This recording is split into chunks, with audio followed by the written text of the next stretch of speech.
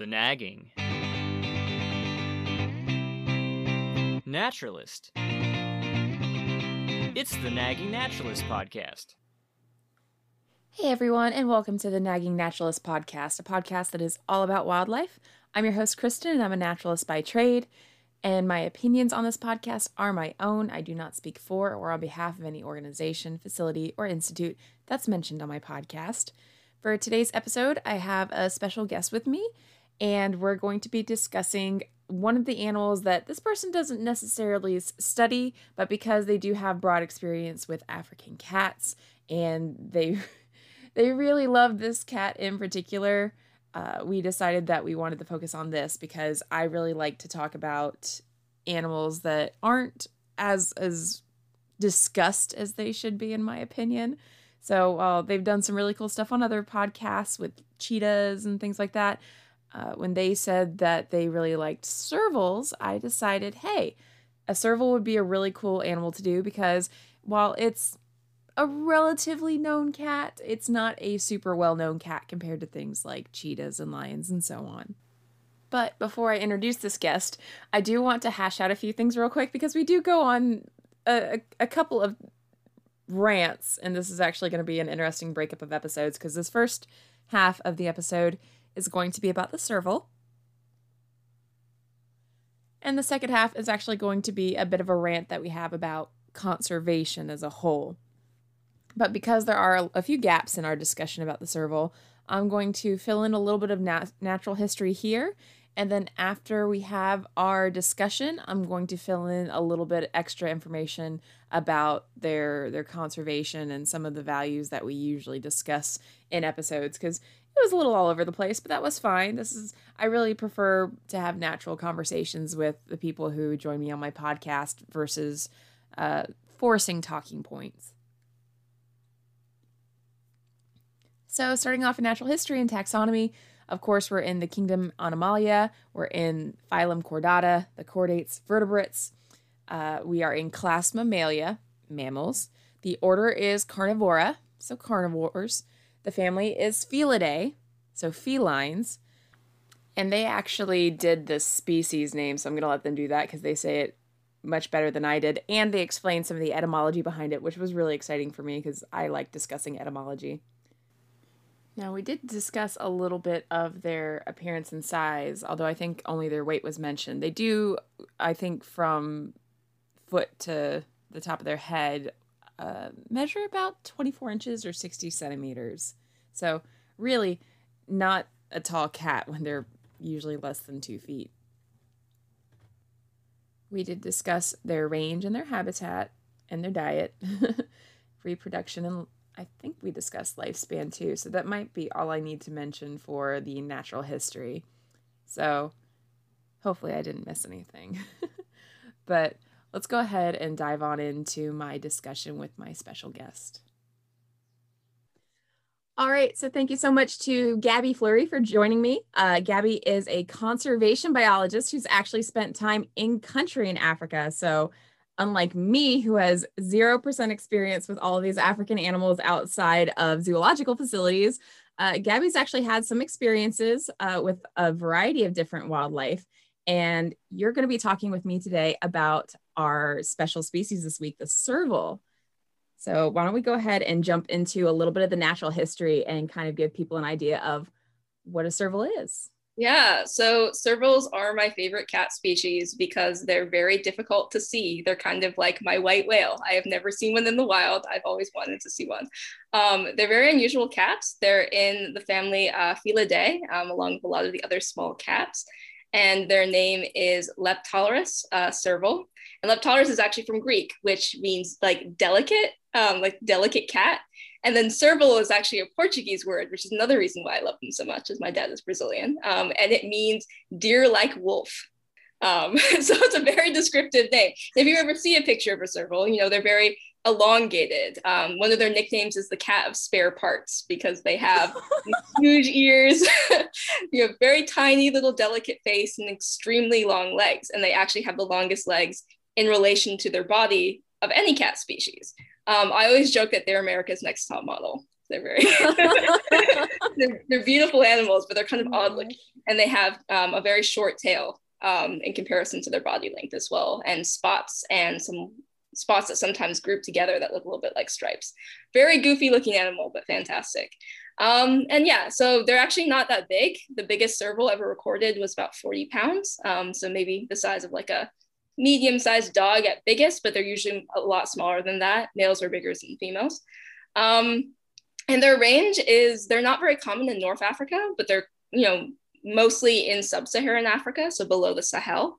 And they're really habitat generalists. They prefer wetlands or kind of flooded areas, but they'll also live in savannas and some woodlands. The only places they are not found are true deserts and tropical rainforests. So you're never going to find one in a tropical rainforest. And they eat basically anything that's small enough to fit in their mouths. So they're very generalists. So they'll eat mostly rodents, but they'll also eat things like frogs and insects like grasshoppers. And they are also great animals in terms of they're very solitary. So sometimes when I'm feeling contrarian, I'm feeling very serval today. They're very, they're solitary. Their closest relationship, like many cats, is between a mother and her kittens. And they reproduce basically all year round. They don't really have a particular cycle, and about 2 to 3 kittens per litter. And they really don't live all that long, but about the same as other cats, about 10 years in the wild and up to 20 in captivity. And another cool thing about the serval, because I'm just going to be dropping all these serval facts, is the fact that servals actually are one of the best hunters out of any cat species. They have about 50% hunting success rate, which doesn't sound that impressive when you think of, but then you think of lions, which have many more of them. To be able to hunt down their prey, and they're only about 30% success rate. I tell a lot of people, like with most predators, like 10% is kind of like the median expectation. If you don't know, it's usually about 10% rate of successful captures if they're attempting. It's not just that they only catch 10% of like the total available prey, it's that they only catch 10% of what they attempt to actually catch. It's actually not great for most predators. So anybody who's above 10% is already like above average. So 50% is extremely impressive. And I do know, who is it? The black-footed cat is the one that beats that? Slightly more. Yeah, I believe 63%. But still, it's like you said, it doesn't sound like much when we think about it, because, we catch 100% of what we grow. But for predators, I mean, they miss a lot, like prey are adapted to avoid. And I didn't realize it was that high. I was waiting. When you said high, I'm like, okay, so they're like 20 or 30%. You dropped 50. I was like, whoa. Yeah, for sure. And they're really great. And the cool thing about that is that they actually don't really scavenge much because they don't need to. So unlike many other cat species, they don't even bother because they can catch their own food. They want that fresh sashimi. They're a fancy cat. They are a fancy cat. So that's kind of servals in a nutshell, in terms of, just kind of their basic natural history. That's amazing. That was wow. That's really cool. I'm impressed. And, it's interesting to me too, because African cats really are very diverse in their skill sets.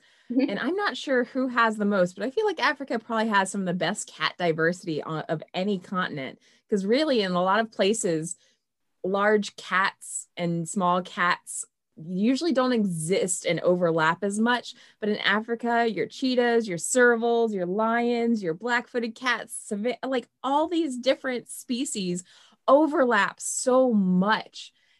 And yet the variation in them is incredible. Mm-hmm. Because like here in the States, we get bobcats and we get mountain lions, and they used to overlap more, but still it's just like two whole cat species on this entire North American continent. Right. Same with like South America. South America actually has more cat diversity than North America, but I still don't think it compares quite as much to Africa, because they get the jaguars, the ocelots, the jaguarundis. Yeah, margays, thank you. Yeah. And northern tiger cat, I think there's a couple other in there. Yeah, and what is it? The cougars go down there too. They extend down there. So pretty good cat diversity, but still like Africa's pretty high up there. But the thing is like in South America, like there's 2 big cats. That's really kind of it. Everybody else is tiny, to where in Africa, it's a pretty good mix of everybody. Like small, medium, large cats are in pretty good abundance in sub-Saharan Africa, mostly, of course, because, what cat's going to try to live in the Sahara. That's really impressive to hear, because like of all the cats, I expected to be like the most impressive cats. I have some bias towards cheetahs because we all know like cheetahs are really impressive with their speed and the way that they're adapted. So I'm sitting here thinking like in my list of like top cat to bottom cat, like cheetahs are kind of like up there. Then there's the black-footed cats because they're so impressive with their prey killing skills. And I'm not really sure where servals were on that list, but I feel like they've definitely been bumped up closer to the top now. Excellent. That's impressive.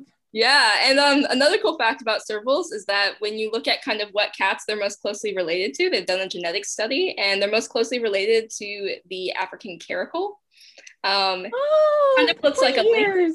Yeah, with the little little tufts on the other African model cat, because that one is definitely vogue. Yeah, they for sure. And then they're also closely related to the African golden cat. Which kind of also is kind of a leggy looking thing. So yeah, they're called from like the caracal lineage is what they're most closely related to. So, small to medium sized cats. And that makes sense too, because while caracals don't share quite the same adaptations, obviously, they're not spotted and stuff. They're definitely a much more solid colored cat. For the most part, though, I think hunting wise, though, I mean, they have some pretty similar techniques as far as hunting goes. And let's get into that, because I think that's the thing that people hear the most. If you have heard about a serval, most often people peddle the hunting facts about the servals because it's pretty interesting. Aside from their obviously very high success rate, why they're so successful is what's kind of cool about them. Yeah, they have a very characteristic way of hunting, which I'm sure most people have seen those videos of them jumping. They're famous jumpers. They can jump, the typical height of their jumps is about 6.7 feet. But 2 to 3 meters is about as high as they can go. They can go, up to about 3 meters. And they have amazing hearing. So as you can probably tell from the ears, very characteristic ears. They can actually swivel their ears 180 degrees separately from each other to pick up sound. So you'll see them listening, and then they'll be able to target something in grass, and they jump on it. Like a stiff-legged jump to incapacitate the prey, and then they'll usually bite at the back of the neck and eat it. So that's one of the reasons why they're so successful, is that they're able to almost target, because their hearing is so advanced. They're able to pinpoint exactly where something is, and that's really impressive too, because if anybody's familiar with the grasslands that cover most of sub-Saharan Africa, because that's what it is, a lot of it's like savannas. There are some tropical rainforests like you mentioned, and there's a few more arid spaces, but mostly like, is it like maybe like 70 or 80% of sub-Saharan Africa is some form of savanna, whether it's one with trees, strictly grasslands, something in the middle, flooded grasslands, all that stuff. Super common. That grass is dense.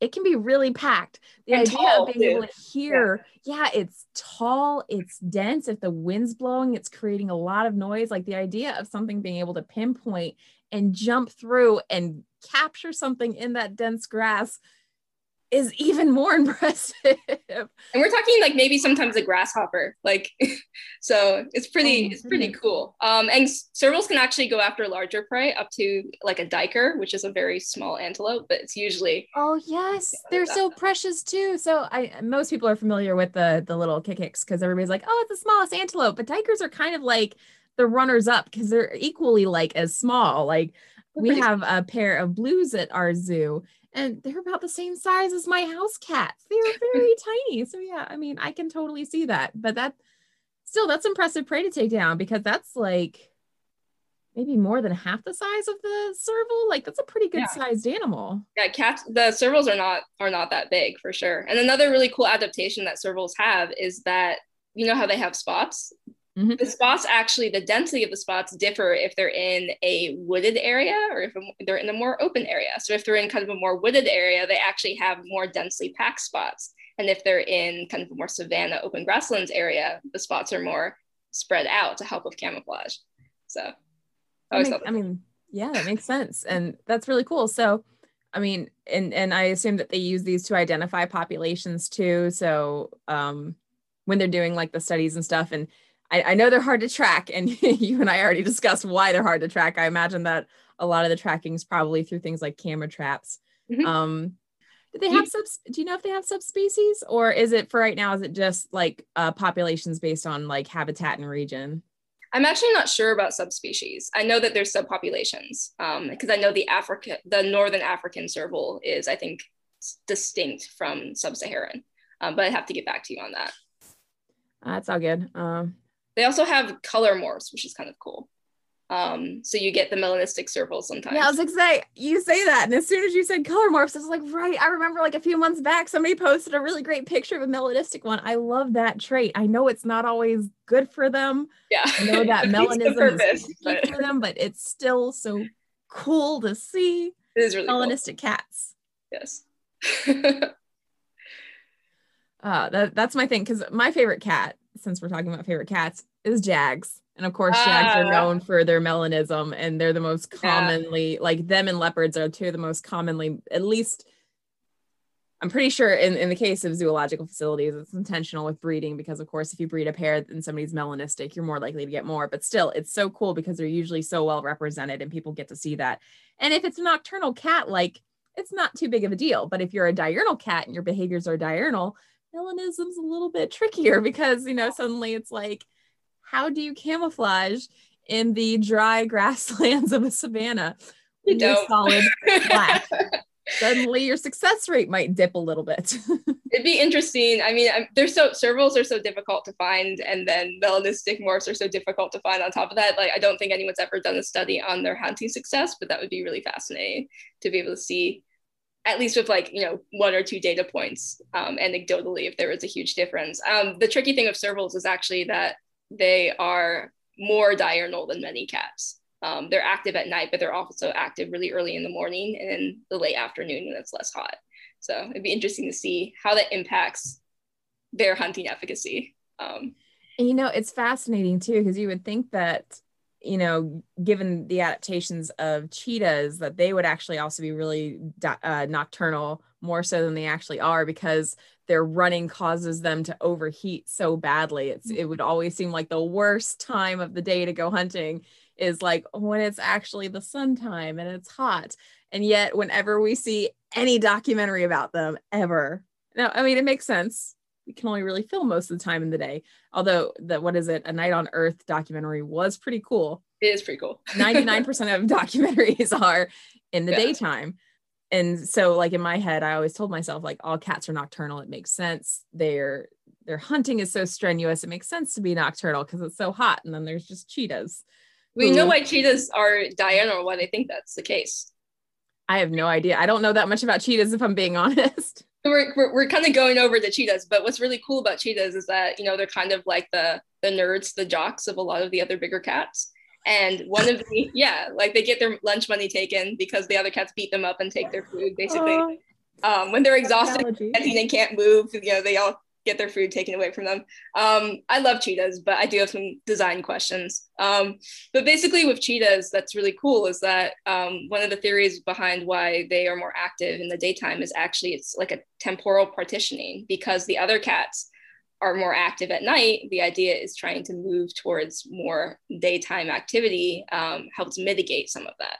That sucks so much with their adaptations. Yeah, I love them, poor guys. Yeah, I mean, oh yeah, they've got a long list of problems that we're not going to open that can of worms, because I've had a fascinating conversation when I used to volunteer at the Maryland Zoo, because we have a pair of brother cheetahs there. Yeah. And people would, of course, say lots of things and speculate a lot. And I know, like, you know, the bare minimum kind of adaptations, like why the females are solitary and why the males team up and stuff like that, blah, blah, blah. Like, I'm familiar with all that. But it was fascinating when somebody was talking to me about, what was it? He had brought something up about like the worship of cats in African cultures and things like that. And he's like, you know, we really wreck those cats by inbreeding them as pets. And I'm like, that's not what happened. The inbreeding wasn't. It's like the inbreeding wasn't because we kept them as pets. The inbreeding was because, I mean, stuff happens in nature, and sometimes, you know, animals can rebound, but maybe not rebound very well. And unfortunately, the cheetahs ran into a couple of issues, and they rebounded. It's just they've got some roadblocks that are still kind of in the way from that rebound. That they are, I mean, there's only so much that can be done, but But thankfully, servals are actually least concern, so they're doing quite well. Yes, which is impressive because that's predators that are least concern, especially predators that overlap with human populations. Being least concerned is always impressive because predators are usually always hit the hardest with any kind of human wildlife conflict. Yeah, servals actually, I've seen a dead serval. I've never seen a live serval. So when I say I've seen one in the wild, I've seen a dead one. And it's because they're often mistaken for other cats. They actually don't go after livestock, but because other cats go after livestock, sometimes they are killed because of human wildlife conflict mitigation. Although the biggest thing that affects servals is actually destruction of their habitat. So things like wetland destruction and things like that. My question, a little bit of overlap. The first animal for this month was the saddle-billed stork, and that's basically the same thing. Is the saddle-billed stork doesn't really have direct conflict. There were some cases made for them eating the fish that some fishermen want, but it's really not enough to cause conflict. It's not like that bad. People don't have that kind of negative perception of them that they might have for other animals like a serval. Like in my mind, a serval would be an animal that's probably attacked more than a saddle-billed stork for conflict.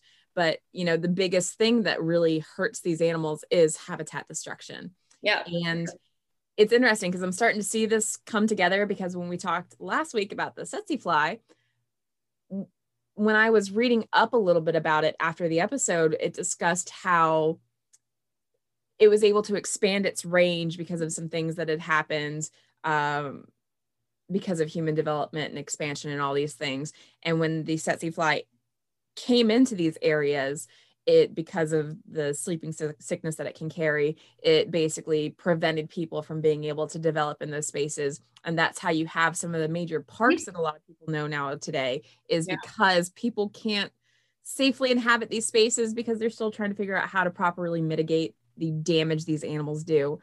And a point we had made about that in the last episode is people have a lot of feelings in conservation.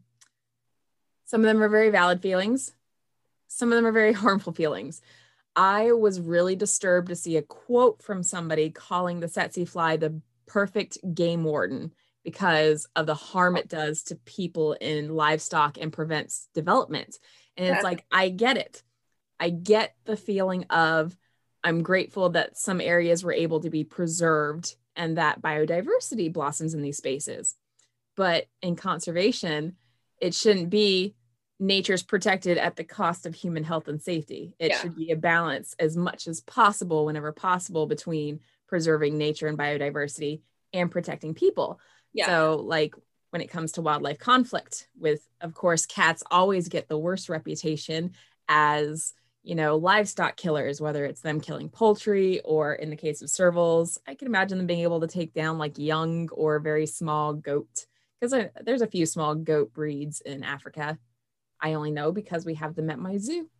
They're so cryptic that there's basically almost none logged. It's really interesting when you talk to farmers and you actually show them pictures, because sometimes cats just kind of get like mixed together because there's, you know, obviously also language things as well. It was really interesting speaking to a group of farmers in Namibia. I was doing a workshop and we were showing pictures of kind of, you know, cheetahs versus servals versus leopards. Because sometimes they would say it was a leopard and it was a cheetah. And sometimes they say it was a cheetah and a leopard. And that's like, you know, the whole language differences and things like that. But with serval is really interesting because when you showed the picture of the serval and you said, like, have you seen this animal? All of them were like, no. Like, we don't ever see this. So cryptic.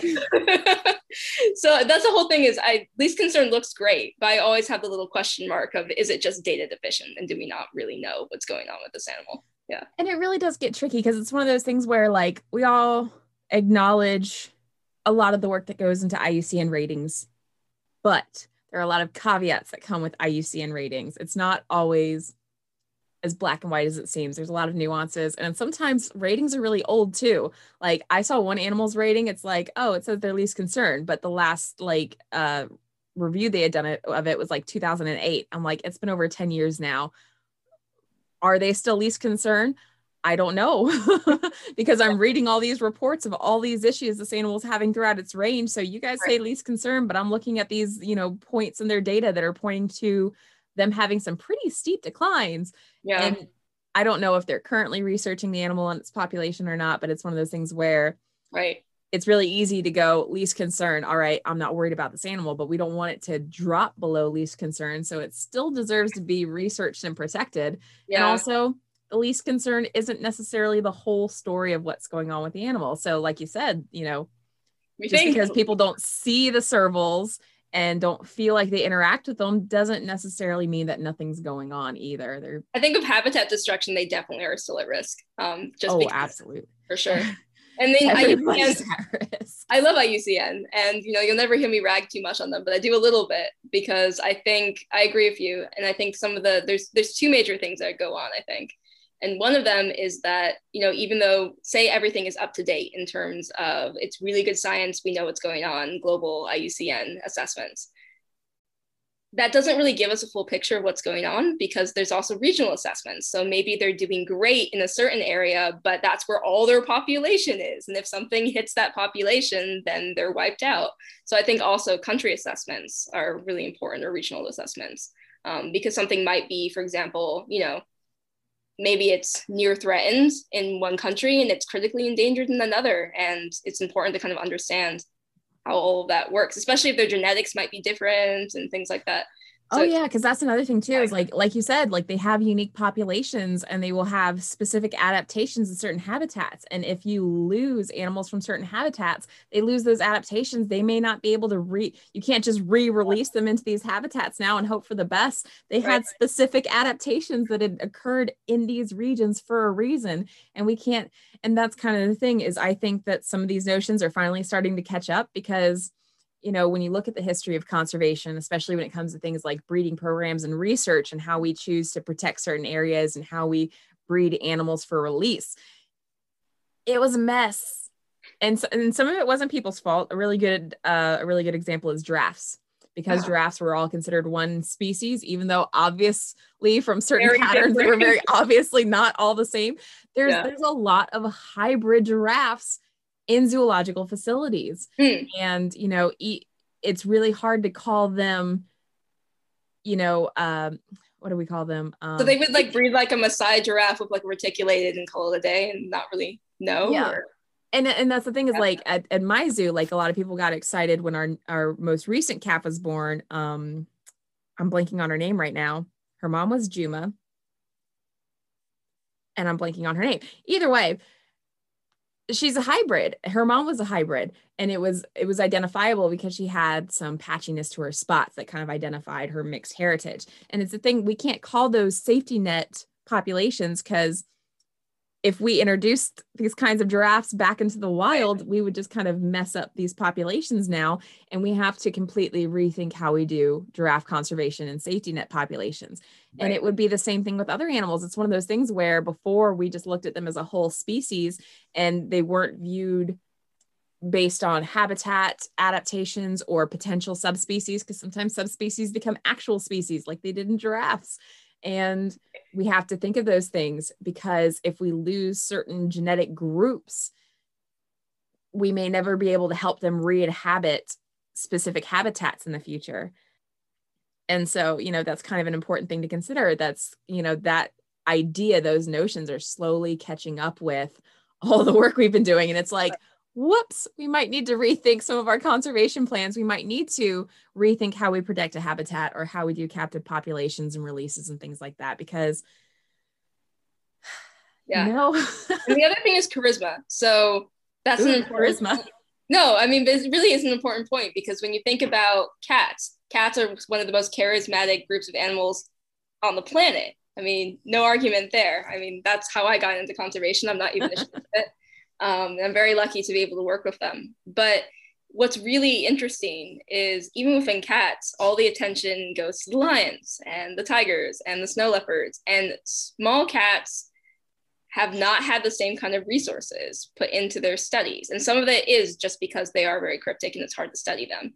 But some of it is because they obviously get overlooked compared to their more, I want to say more normcore kind of cousin. So and it's a perfectly valid point. That's something we run into all the time. And again, before the podcast, you and I were discussing this, where I specifically don't want to talk about the common African species as much because people are already such big fans. If I tell somebody, hey, I'm going to do a fundraiser for rhinos or lions or giraffes, people are on top of it. But if I say, hey, I'm going to do a conservation fundraiser for a program that's protecting servals, they're going to be like, what's a serval? What's a serval? Most people are going to ask me that. What's a serval? And it's like, because I mean, and don't get me wrong, it's not people's responsibilities to know 100% of all animals that exist on all continents. Mm-hmm. I get that. That's perfectly fine. But the thing is people do have this very strong connection to certain animals from certain places, and it does leave a lot of others hanging. And so I really do feel like there would be a much better shift instead of naming specific species, focusing on either groups or habitats. So if I said something like, hey, I'm doing a fundraiser for, grassland savannas in Africa. There's a lot of species declining in this space. And there's a group that's working with species within these habitats to protect them. And that may include, and I could list some species, some may be well-known, some maybe not. But when people start looking at conservation more holistically and thinking, oh, right, I shouldn't just protect the lion. I should also protect things like the antelope they eat, because guess what? If those antelope are endangered and they're declining steeply, the lions are going to decline steeply. That's a good point. Yeah, and I think that's the thing is we have all these flagship species, pandas, tigers, lions, giraffes, jaguars, all these big flagship species that represent so little of the work that gets done. I do understand some of the concepts like umbrella species, where it's like they pour a lot of money into rhinos because rhinos have so many demands, and in protecting things that meet the needs of rhinos, it meets the needs of many other species as well. Mm-hmm. I do understand that concept and why that helps spend money more efficiently, basically, is if you can pick out umbrella species who have certain needs met that are going to meet the needs of multiple species, then you do that. But I could argue that almost any species is like that. Any species that lives in a habitat and is either a generalist or needs a lot of space basically qualifies as an umbrella species, which is a lot of them. So, that's why I'm not huge on going, I want to do a fundraiser on rhino conservation. I want people to take that more holistic view and think not just of the rhino, but everybody else that's impacted either by the rhino's lack of presence or by, the things that are going on in the habitat that just happen to include the rhino. So save a serval by saving the wetlands, for sure. Exactly. Yeah. And I actually work for a company called Rainforest Trust, and I'll just kind of talk a little bit about that because it ties exactly into that. This is perfect. So what we do is we do protected area creation with local on-the-ground partners. So we are kind of advisors, and we are able to kind of funnel funding in through Rainforest Trust, but we work extremely closely with on-the-ground conservation organizations who live in the country, who are from the country, most likely. Most of them, almost all of them have a local partner at least. And they actually work to create protected areas, looking at things like free informed consent and local communities, and making sure to create kind of a very holistic process to create these protected areas so we can look at kind of a whole group of different species. And it's not really looking at things of like, here's a really charismatic species that we're going to fundraise for. It's more about, this is an important biodiverse area. Let's work with partners who are already working in this area to make this happen, but just help make their jobs a little bit easier and designate these spaces. And because there's so much more focus on things like helicopter conservation, one of the big reasons why I decided to work for Rainforest Trust was because I didn't really want to take the thunder away from people who were doing the work on the ground, who are from those places. And what's really cool is the partnership aspect of the work was great because, we have, for example, a conservation organization called Herb Conservation Ghana, who works in Ghana, from Ghana. And it's really cool because we were able to help them create a amphibian protected area that covers a huge amount of area, but is specifically for a frog called the Togo slippery frog, which is really cool. But it's this guy his name is Caleb Ofiri Boateng. He's a genius. He's fantastic. He's from the area, and he basically, by working with him, we were able to create something that then had a huge effect over many different species. And I think sometimes I agree with you, like taking that macro view of how do we actually mitigate something like habitat loss has such a big impact on many different species, rather than kind of just focusing on lions are cool, like let's save lions. Like let's save lions, but all the other things that impact that ecosystem, things like that. Exactly, because if you protect the space, you protect the animals.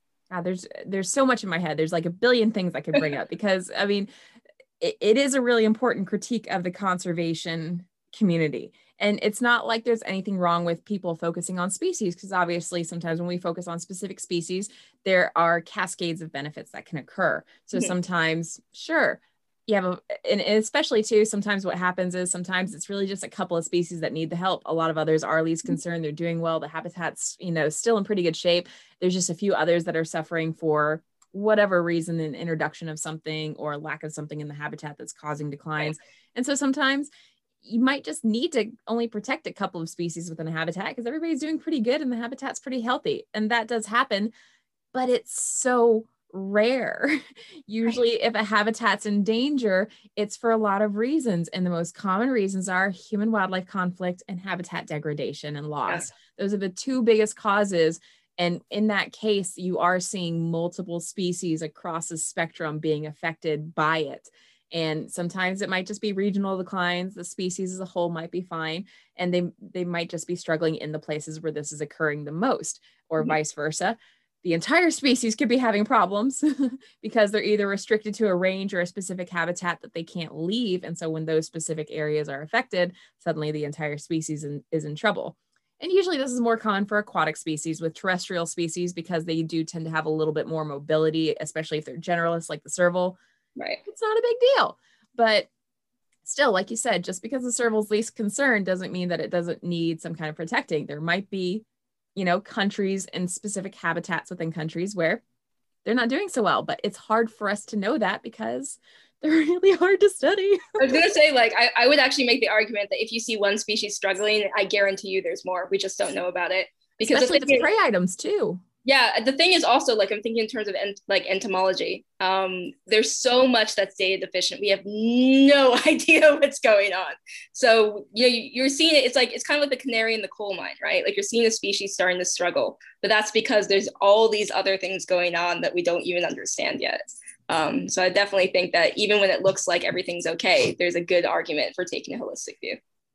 Yeah, and a key point too is, especially so if a serval is a generalist, if I see the serval start to struggle in a space and they're a generalist, which means they can kind of go for a little bit of everything, there definitely is a big problem because they can adapt to so much. It's like, oh, there's not a lot of birds, let me eat more ground mammals, not a lot of those, let me eat more snakes, let me eat more insects, like let me eat whatever's available. And if they're struggling to find those resources, there's a problem. For sure. Yeah. Yeah, those are all really good points. And I'm glad you brought up the Rainforest Trust. I always love to hear about, especially people who work with locals, because that's, like we've discussed already prior to the podcast, the issue with people just dropping in and doing stuff. And one, not working with locals, two, not crediting the locals and the knowledge that they share, and three, potentially causing more problems than solving them sometimes when they do these things because they didn't come in and discuss things with the locals. Because the thing is yes, we should be protecting predators. They're just as important as the prey items in a habitat, but we do have to acknowledge that they sometimes come in conflict with people because they're predators and we eat things that they want to eat too. So that can be a problem. Yeah. And if we go in and we save the serval and suddenly, maybe we protected the serval in a space where there's a whole lot of poultry farmers and suddenly a whole lot of people's poultry is dying in this area. We just created a problem that didn't exist in this space because we maybe weren't doing things quite right. So it is moving things around too is hard too. Like one thing that happens, which is really horrible but also fascinating and brings up all these ethical questions, is if you do things like deterrent trials, you have to be really careful not to move the conflict somewhere else. So even if something's really effective, say you have your fox lights up, which is your little flashing light system, it scares the leopards away. I'm being like kind of really generalist about this, but then the leopards just go to the next farm, which maybe didn't have as many conflict issues, but they've moved their range now. Yeah, you didn't solve the problem. You've just pushed it on somebody else. You're right. I think so. That's why getting a whole community involved and getting a lot of that area engaged is really important. But also it's important to, what was really interesting when I was working in Namibia, was I, would of course meet with farmers before I would even think of, I tried to do it before I even did too much study design, because they might say something that could change everything. But, I was like 24. I was still learning. I showed up and I was like, I had my graphs and I'm like, I would like to, if you're amenable, put things here and here and here and here. And they were like, great, except that's not where the conflict is. Yep. And I was like, okay, please tell me where it is. So even just some basic things like that. I mean, they're the ones who have the real expertise in the area. I always see scientists as, we're very good at particular things. When you look at, everyone that needs to make conservation work, I think of like a toolbox, right? Like you have your wrenches, you have like your rulers, you have all these different things. And we're a wrench and we're really good at doing what wrenches do. But that's all we're good at. We're not necessarily good at the rest of things. So that's why it's really important to engage people who are, good at other things, and local communities, not only from an ethical perspective, but in terms of doing good, sustainable science. If you don't engage local communities, you will not have sustainable work at all. It will just fall apart. And you might actually cause more harm, because then you might cause resentment by kind of barging in there and not actually listening to what the issue is. All right, and so I'm going to pause the episode right here because we really just slip into this entire conversation about conservation as a whole, and I'm going to separate that half of our conversation about conservation into a separate episode that I'll put up this Friday. So you can look out for that. But as far as servals go, I wanted to go back and discuss them just briefly, since we did discuss them as well as a lot of other animals, but we didn't go too in depth because there was just obviously a lot of other things we wanted to talk about. And it's all relevant too, because even though I might be focusing on servals, sometimes other impacts with either humans or their dynamics in their environment or issues in conservation can all play a part in an animal's survival in general. So it's not as if the other conversations were irrelevant in any way. It just was a different way of talking about protecting servals, essentially. So just touching briefly on a few points, like their environmental value. They're predators, and they eat small prey. It's, I've discussed it in a lot of episodes how important it is for these kinds of animals to be able to help limit prey populations and keep them in check. And especially because in certain areas where they live, there are a lot more small animals that exist in these spaces. Because I know when people think of Africa, they think of the giant megafauna, but there are a ton of little species that aren't focused on at all. I'm talking birds, reptiles, small mammals, amphibians, the insects, all that kind of stuff. Africa is a very diverse place. There's a lot of biodiversity, and in some places there's high species density. And if you get too many of certain species, it can really damage a habitat. And there's already been a lot of issues in Africa where certain habitats have been modified and are no longer the original habitat. There's natural spaces there, but the original habitat's been severely altered because of the removal or addition of certain species, whether it's plants or animals. And so these guys do kind of play that balancing role, especially in places where that might be an issue. Now, their social value is a little interesting, and I will just say very briefly, they can be seen in zoological facilities. I saw my first serval at the Cincinnati Zoo. It was part of a presentation that included cheetahs, red river hogs, crested porcupine, and I forget the other animal. Red river hog, crested porcupine, the serval. Maybe it was just those three. I can't recall. But it was a really cool presentation from the Cincinnati Zoo, and they're not the only ones that have it. There are multiple zoos that have servals. They're a really attractive cat. But there's another interesting way that they have been introduced into our lives, and this brings up a couple of ethical dilemmas. I'm sure some people have heard of savanna cats. Savanna cats are hybrids between a tabby-coated cat and servals. I'm not going to open up the entire can of worms that is hybridizing wild animals with domesticated pets. It's highly immoral, and as far as I know, 100% of cases. For a lot of reasons. I understand that some people may think it's cool to own hybridized cats and things like wolf dogs, but there are health and ethical issues with that. But again, I could make an entire episode about that, and I'm not going to discuss all of it, but Savannah cats are a way that, servals have been used to help introduce a more like wild-like cat, specifically a very attractive coat pattern, into people's lives. I personally, if you couldn't tell, am completely opposed to this. This is a highly problematic thing for a lot of reasons. I do encourage people to do their own research. I'm sure there's plenty of pro Savannah cat pages, but if you look hard enough, there are equally as many pages discussing the health complications, the behavioral issues, and the moral quandaries with things like Savannah cats, wolf dogs, and other hybrids of wild species and domesticated ones. It's a whole thing. I'm not going too far into that. As far as economic status goes, there's really not too much to say. As Gabi kind of mentioned, they don't have a huge impact on people, so they certainly don't have like a negative impact like destroying domesticated animals or livestock. Probably their biggest contribution here in the US is, of course, in zoological facilities where they're displayed. And I guess in Africa, some of the wildlife preserves where people go on safaris looking for really cool animals to see, if they by some chance get to see a serval, which is an incredibly rare treat, as Gabi points out, that can be a really big drive too. Unfortunately, though, because they are so relatively unknown, it's not very often that somebody specifically flies to an African country that has a preserve where servals may be present just to see a serval. Not saying they don't exist, because obviously Gabi exists, and they would love to do that from what I understand. But, in general, though, that's not really what happens. So they're not a huge economic drive in any specific way.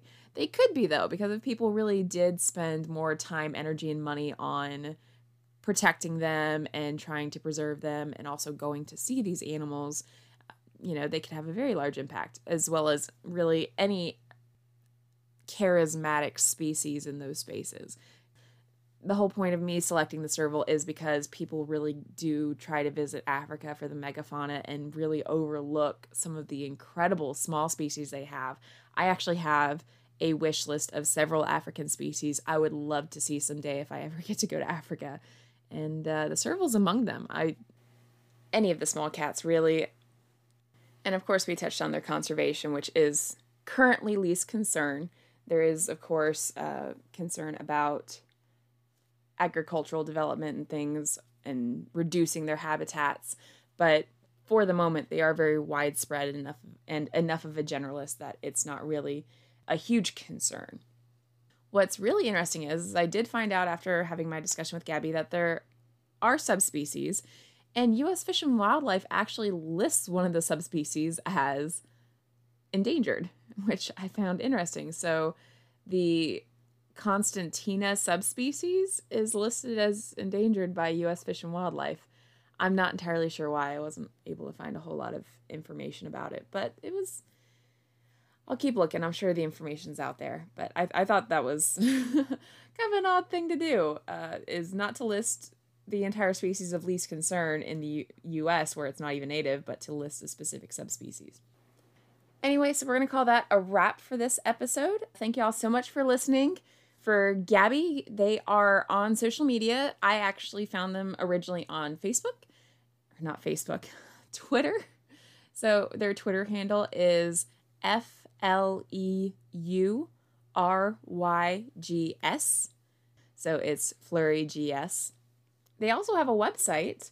So their website is fleurygs3.wixsite.com. So that's FLEURYGS3.wixsite.com.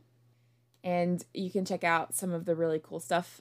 You can basically see their bio, what they're about, some of their media, some of the things that they're working on. They've got a lot of really cool stuff going on. They actually participated in Black Mammologist Week because obviously big cats and mammals. They've got a lot of really cool stuff going for them, and they do some really incredible work, and they've got other exciting things coming up.